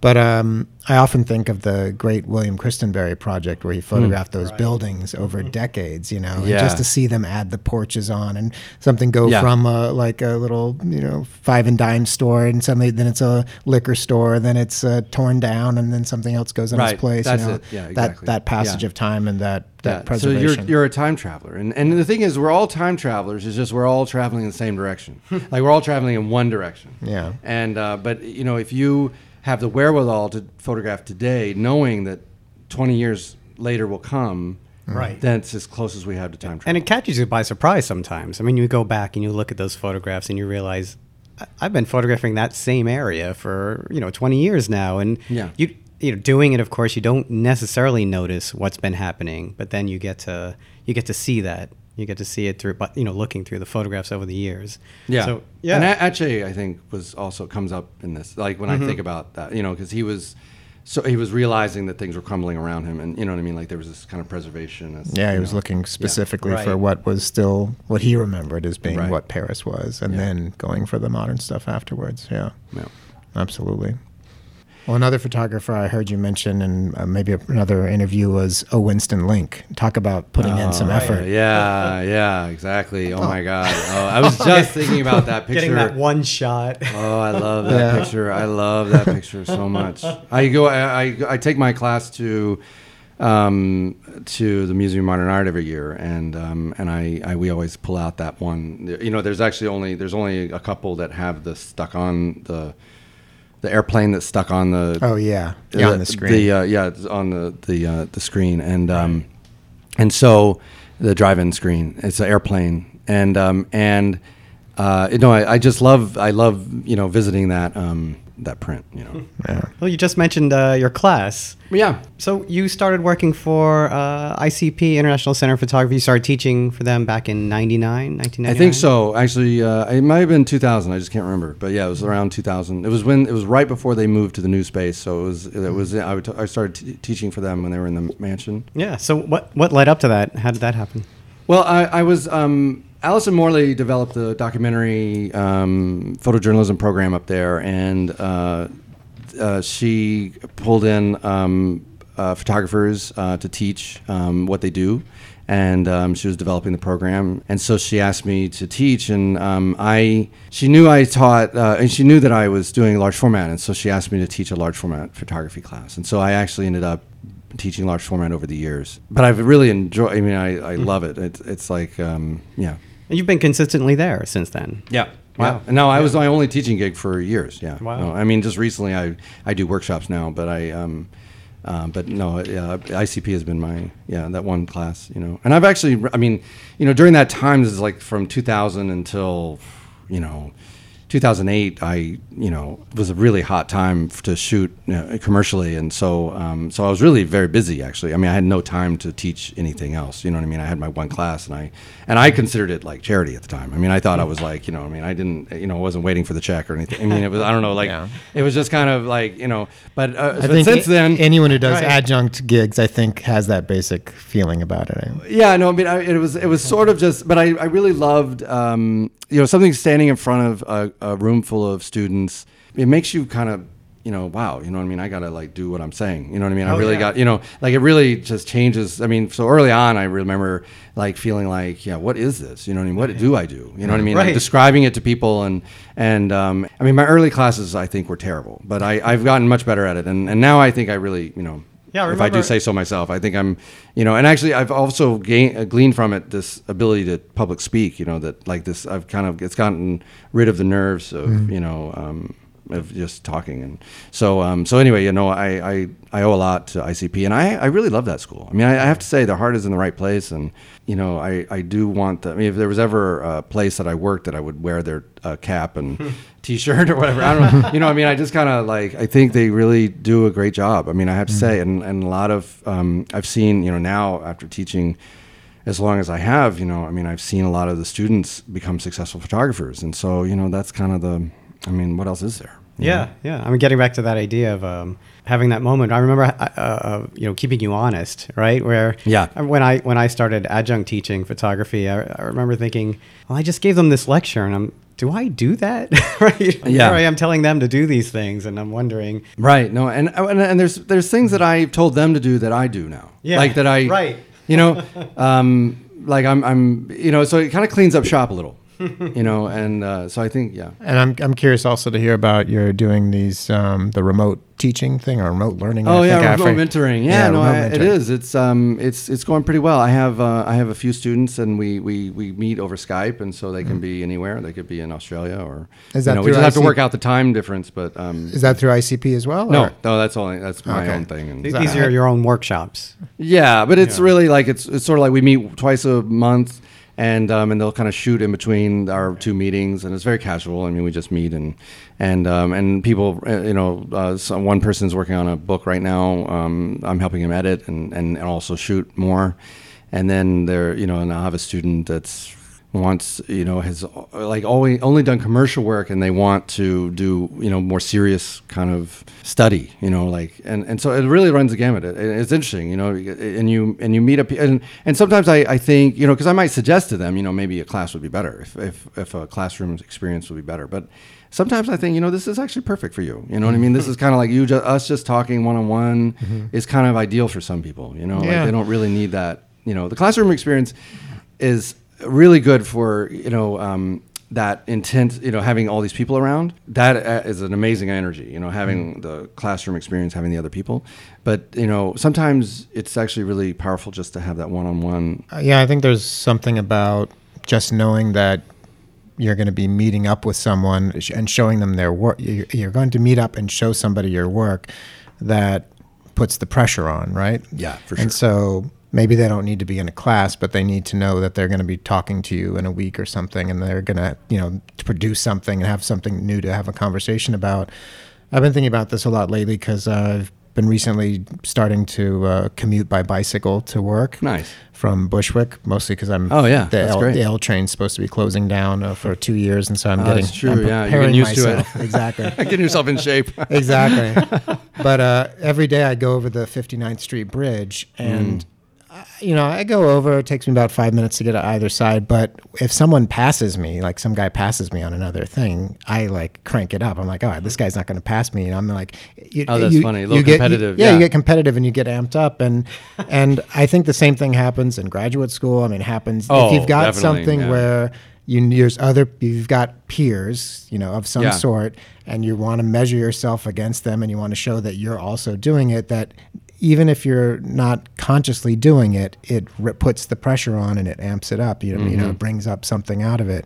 Yeah. And I also did a year of like this master class that you can do through Bard College, where I met with Stephen Shore every 6 weeks or something.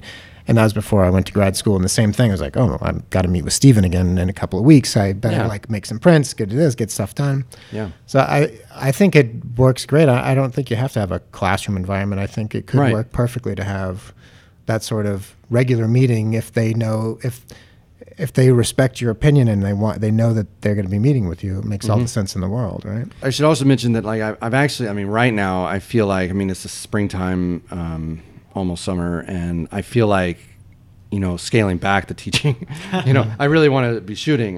So there's this thing where it's like a balance of all of this stuff, like the commercial work, the teaching, and shooting is all a balancing act. And at this point, I really want to.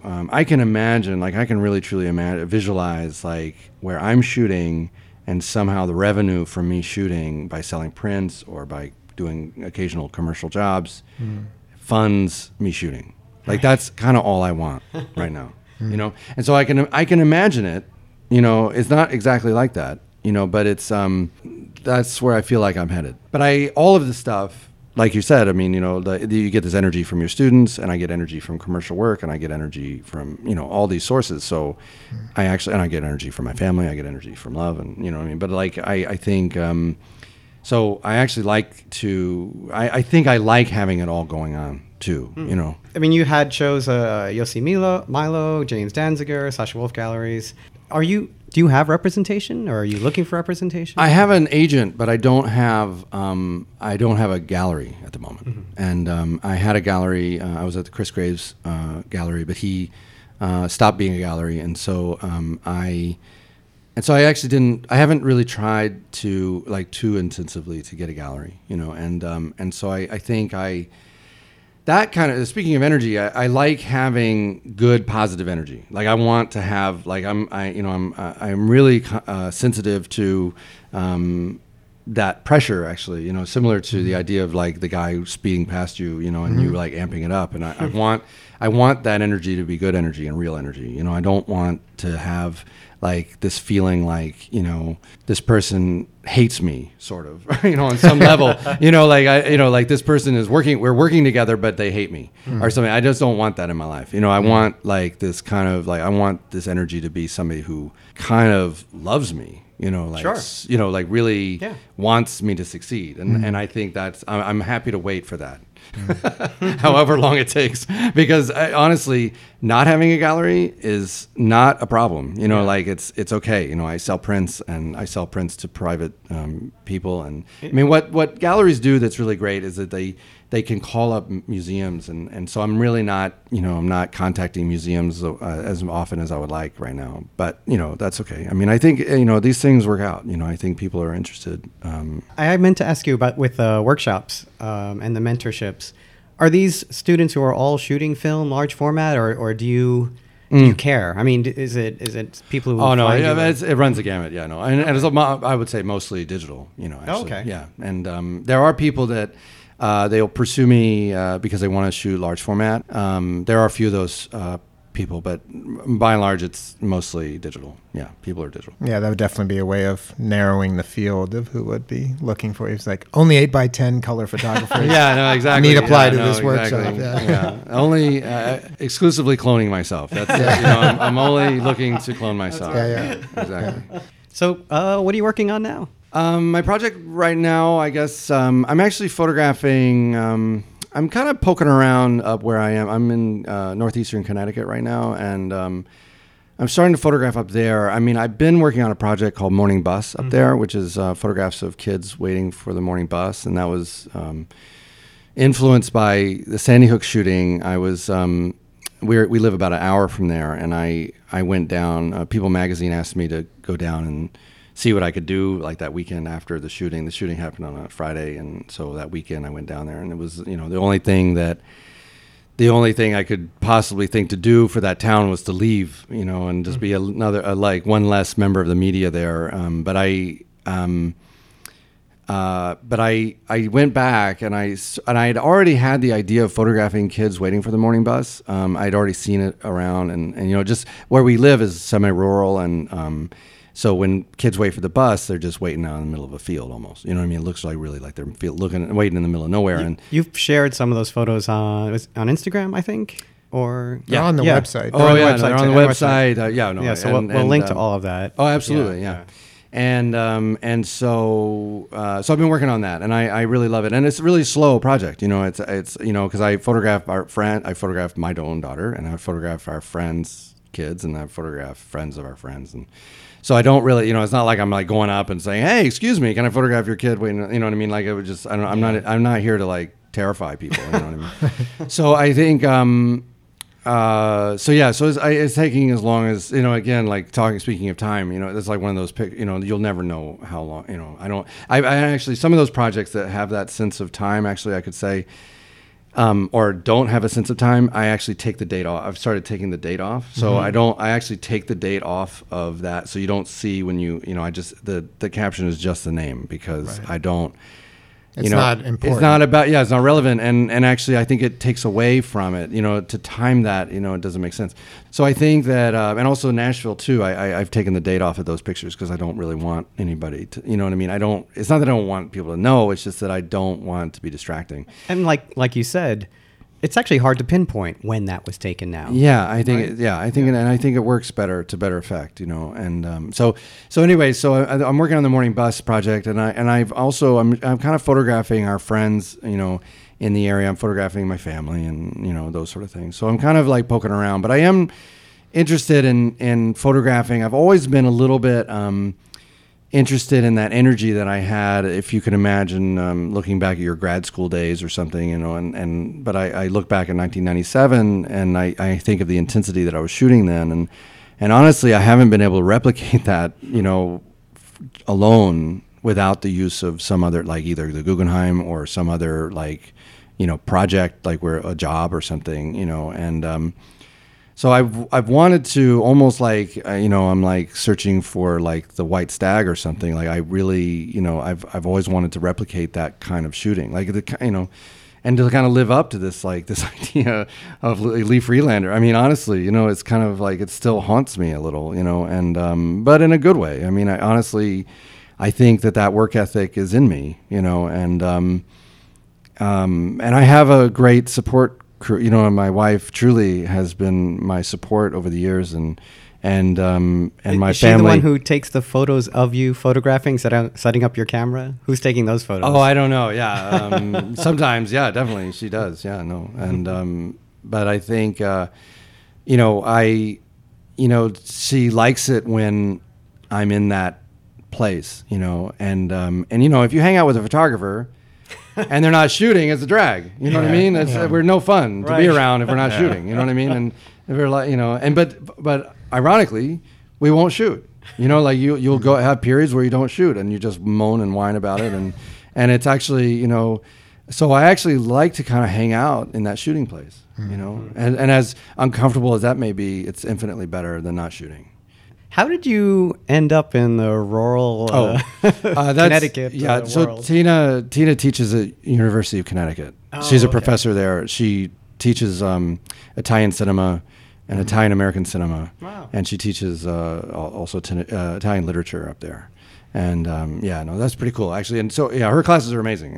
Actually, and so we're well versed on the Italian cinema. Like we've seen all those movies, and she's seen them a million times actually. She's seen like Goodfellas. So you guys must be keeping Criterion in business, right? Yeah, exactly. 8.5. And Yeah. 8.5 is truly my favorite film. And, about the creative process. So we're up there, and we moved up there, and that was, for a period of time I still had my studio in Dumbo, and I was commuting kind of like a little bit, like it's like 3 hours away. It's like insane. That is insane. But not daily, but like I would crash in New York, and so that was miserable. So once I moved my and this has happened recently, honestly, is we've moved in 2007, and just recently have I, like in the last 3 years, have I gotten settled in my a studio in my basement, and so where I can print. I have a large printer there. I have I built out a black and white darkroom. Wow. So no longer my bedroom. I've actually congratulations. moved up. Yeah, exactly. no, it's not in my bedroom. My wife is like, I'm not sleeping in the sink. So. No, but anyway, so it's actually, I have to say, it's pretty sweet, and so I'm happy and shooting, and So you're shooting 8x10 color scanning and then making. I am, yeah, and I have been doing some black and white, and I did a Gund. What's that called? I did a Gund annual report, and in 2013.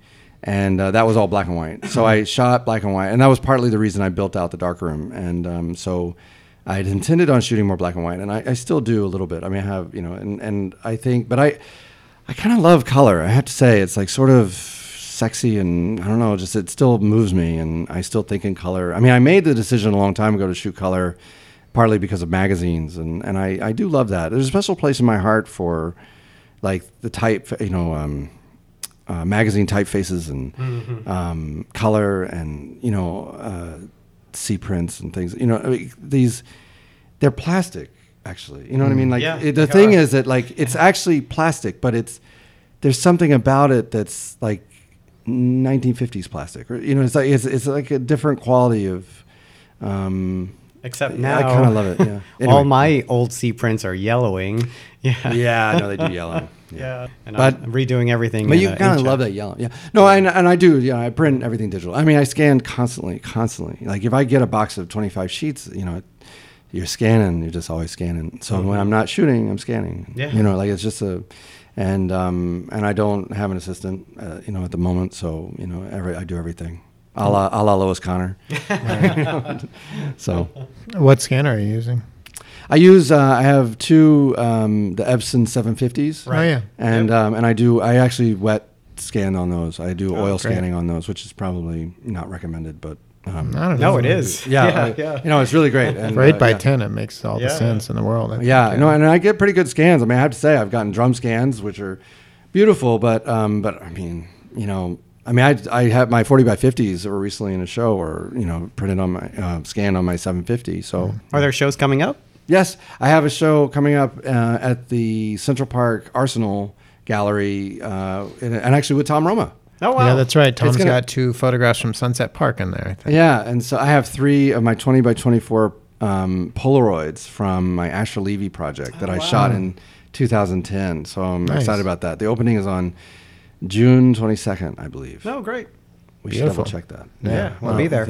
I had one funny thing is I watched you have a video that's linked on your website. Yes. Of you photographing, working on the Unto Dust project, right? Photographing a guy on the street. Yeah. Right. And which everyone should go watch. And the one thing I chuckled about is after you had photographed this guy, and for a while you're like, no, stand this way. No, you got to stop doing this. Get the laughter out of you. Do this. You're directing him, and then I assume you make the photograph. Then you say, oh, I need you to sign a model release. Yeah, we put that in. We intentionally put that in. Yeah, so you get him to sign it after he's already committed, basically. Yeah, but I do my process, because I shoot 810, and because my each sheet is like $25. A sheet. I verbally talk to them about it beforehand. So before, what we didn't have on video is that I say, listen, like in the when I'm initially saying, I'd like to take your picture and I think you're kind of awesome, whatever I say to them, and I'll say, and by the way, like once they've said yes, once they're interested, I say, and by the way, I need to get a model consent form. is that cool? And I explain why. Because in the old days, before, I used to actually spring it on them afterwards, which is terrible. Right. And people would walk, and I'd already made this picture. And it's like cost a fortune. So I started doing it. And it was people also, would say no at that point. People would like, oh no, I not. Well, and also it felt like I was springing on them. It really felt weird. It felt awkward, and I realized, I should just verbally talk about it beforehand, and it's made all the difference in the world. Right. So nobody. Like occasionally people, once they read it, they have a problem with it. But these are people not, I've had lawyers read it and sign it, no problem. And I've had people that know absolutely nothing sign it, no problem. But there's this in-between kind of nervous people that know a little or something that... Am I signing away my soul? Yeah, what am I doing? Yeah, but it really is, a model consent form is really releasing, it's an invasion of privacy contract. Yeah. And so they're releasing, saying that you're not invading their privacy so much, and so like that. They're on the street, so and it's really the threshold is about because I talk to them, I get model consent forms from everybody, and I've been doing that since 1997. Actually, so I have this filing cabinet full of model consent forms. Actually, yeah. So I have, and actually I do have their information. So if you ever see a picture of mine, like on my. I've started posting pictures, like I've kind of going through my archives right now, and so I've been posting like old and new work together, and so if you ever see you see their name, it is totally because I have their model consent form. I went to my filing cabinet, dug it out, and I'm like, this is. Recently I had a boy diving, and I'm blanking on his name right now, but I totally went and found his model consent form, and it was there. It's incredible. So it's really a great way to do it. And and honestly, if you're talking to the people, you need to, and but if you're not talking to people, you don't, and and if you don't need to, don't. Yeah. What about you, Mike? I was wondering about the model consent form only because of maybe you're from doing commercial work, and that thing is, it's something I've never done. I know it's something Tom doesn't do. Right, I've never done model releases. Well, and I don't think unless I knew it was actually going to be a commercial job or something. Right. Yeah. Right, that's right. And a lot of people don't do it, and I think that you could go your whole career and not do it. I think that if you don't shoot commercially, if you don't, people in an advertising company, an advertising agency is not going to pick up the photo. Then what's the problem? You know what I mean? Like, who's going to sue you for a book or, the only time I've ever been thankful that I had a model consent form was one time where a picture was used in Time magazine, and the picture was they were doing layout of the magazine in late hours of the night, and someone had put a pull quote that was said it was next to this picture that I'd taken for a story that I thought was on health or something. I had really had, it was on a health package, and I had photographed these two girls eating corn dogs, kind of, and they're laughing, and I thought it was a sweet photo, and they were at Dollywood, and so the picture ran, and it was the pull quote right next to the picture was there's a higher rate of obesity in whatever place that was, and so it Pigeon Gap. Yeah, well, but it wasn't quite that literal, but it was still close enough, and so that woman, I think, had a case actually. That was and because evidently when it came out, everybody made fun of them, and they didn't want to go to school, and it was really painful. And I have two daughters, so no way do I want to have that experience, and I felt horrible, and believe me, getting sued is really bad, but just getting that call is really not nice. It's really bad, and but there was no talking that mother down, and I didn't, I listened to her, and I was, I thought I'm so sorry, and I felt horrible. But at that point, was it on you or was it on Time magazine? Well, it was it was magazine's decision to put that. I didn't have the decision. Right. I wasn't in control of putting that pull quote, but she could have easily sued me as well as the magazine. Sure. So.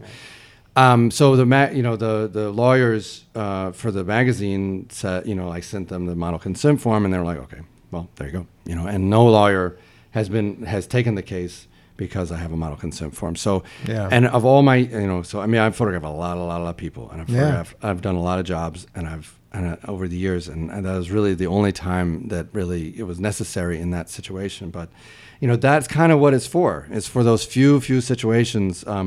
I will say that, in the situations where I do have a photograph that would be used for an ad, I do actually will go and I'll find that person. And I've heard of other people like hiring private investigators to like find people, track people pictures. down. Yeah. So I will go and I will contact them because I do believe they should be compensated in the case of an ad. And so so my model consent form entitles me to totally just use it. But I just think with an ad, I'm not, it's really in the end, like to give somebody a percentage is not, it's cool. You know what I mean? It's the right way to live. And you know what I mean? I think, so, I mean, I've made my career out of photographing other people, and you know what I mean. And I like sleeping peacefully, and Yeah, I should mention that the very first thing we did before hitting record today was Michael had you consent to be on the show, and so we do our due diligence. Yeah, on that. no, exactly. And, no, it is. It's true. Yeah. So I mean, I think it's an important thing to do. Yeah. And the last thing I wanted to mention from my list, or not even from my list of questions, was that when I went to open the door to let you in the building, you walked in, you had your 8x10 camera over your shoulder and your bags with you. And so that's just become part of how you work. I mean, I assume you took the subway here. And no, I drove. Yeah, okay. No, I actually, no, it's no fun to take that on the train. But, but you would. I mean, it's like. Yeah, no, I do. You're out in the world. I have, totally. I was teaching my workshop today. I'm teaching a workshop at ICP today, this weekend. And so I do a little demo where I'll take my whole class out, like, it'll be like 10 people around me, and I'll make a picture on the street in front of them. And this is actually not very, this is not pleasant for me, but for them, I think it actually is, worth price of admission because, it's like, to see, I mean, and usually I would say about 90% of the time I fail, you know what I mean? 90%, I mean, chances are it's going to be a bad picture, and I mean, just because of the circumstances, I mean, you have 10 people around you, and I'm limited to, like, I'm around Bryant Park or something, but I try, and I've tried actually really trying to make a good picture in front of them. Like, I've really tried, I think when I first started doing it, I was like, well, what does it matter? You know what I mean? I'm just like, they saw the camera and they saw me go through the motions or whatever. But now I'm like, let's like really do it. You know what I mean? And so I think that I think that's good. I think I'm willing to be vulnerable in front of them. I think that counts. You know what I mean? I think that's like what it's about, and over the years, like I think being a teacher has changed for me because in the beginning, I think I thought that I was supposed to be like some sage advisor in front of the room. And actually, I realize now that actually the more vulnerable you are, the more like kind of human you are in the classroom, the better it all is, and the more they learn, the more they glean from. And because being a photographer, I have to say, is pretty humbling. It's really not. It's a lot of mistakes. There's a lot of mistakes, and 90%, like 10% good is pretty good. Yeah, that's better than. That's unrealistic. It's unrealistic. It's actually not. Yeah, it's more like 1% or something. Yeah. So, and then if you think of like the history of photography, like the numbers are even less. You know what I mean? We're in, talking, small. Well, that's a good place to end. No, absolutely. I was going to say we'll end on Samuel Beckett. That's great. Okay, great. No, there was both in there. Yeah. Well, I mean, thank you for. Well, thanks for having me. It was fun. Yeah, it was great. All right. Well, bye, everyone.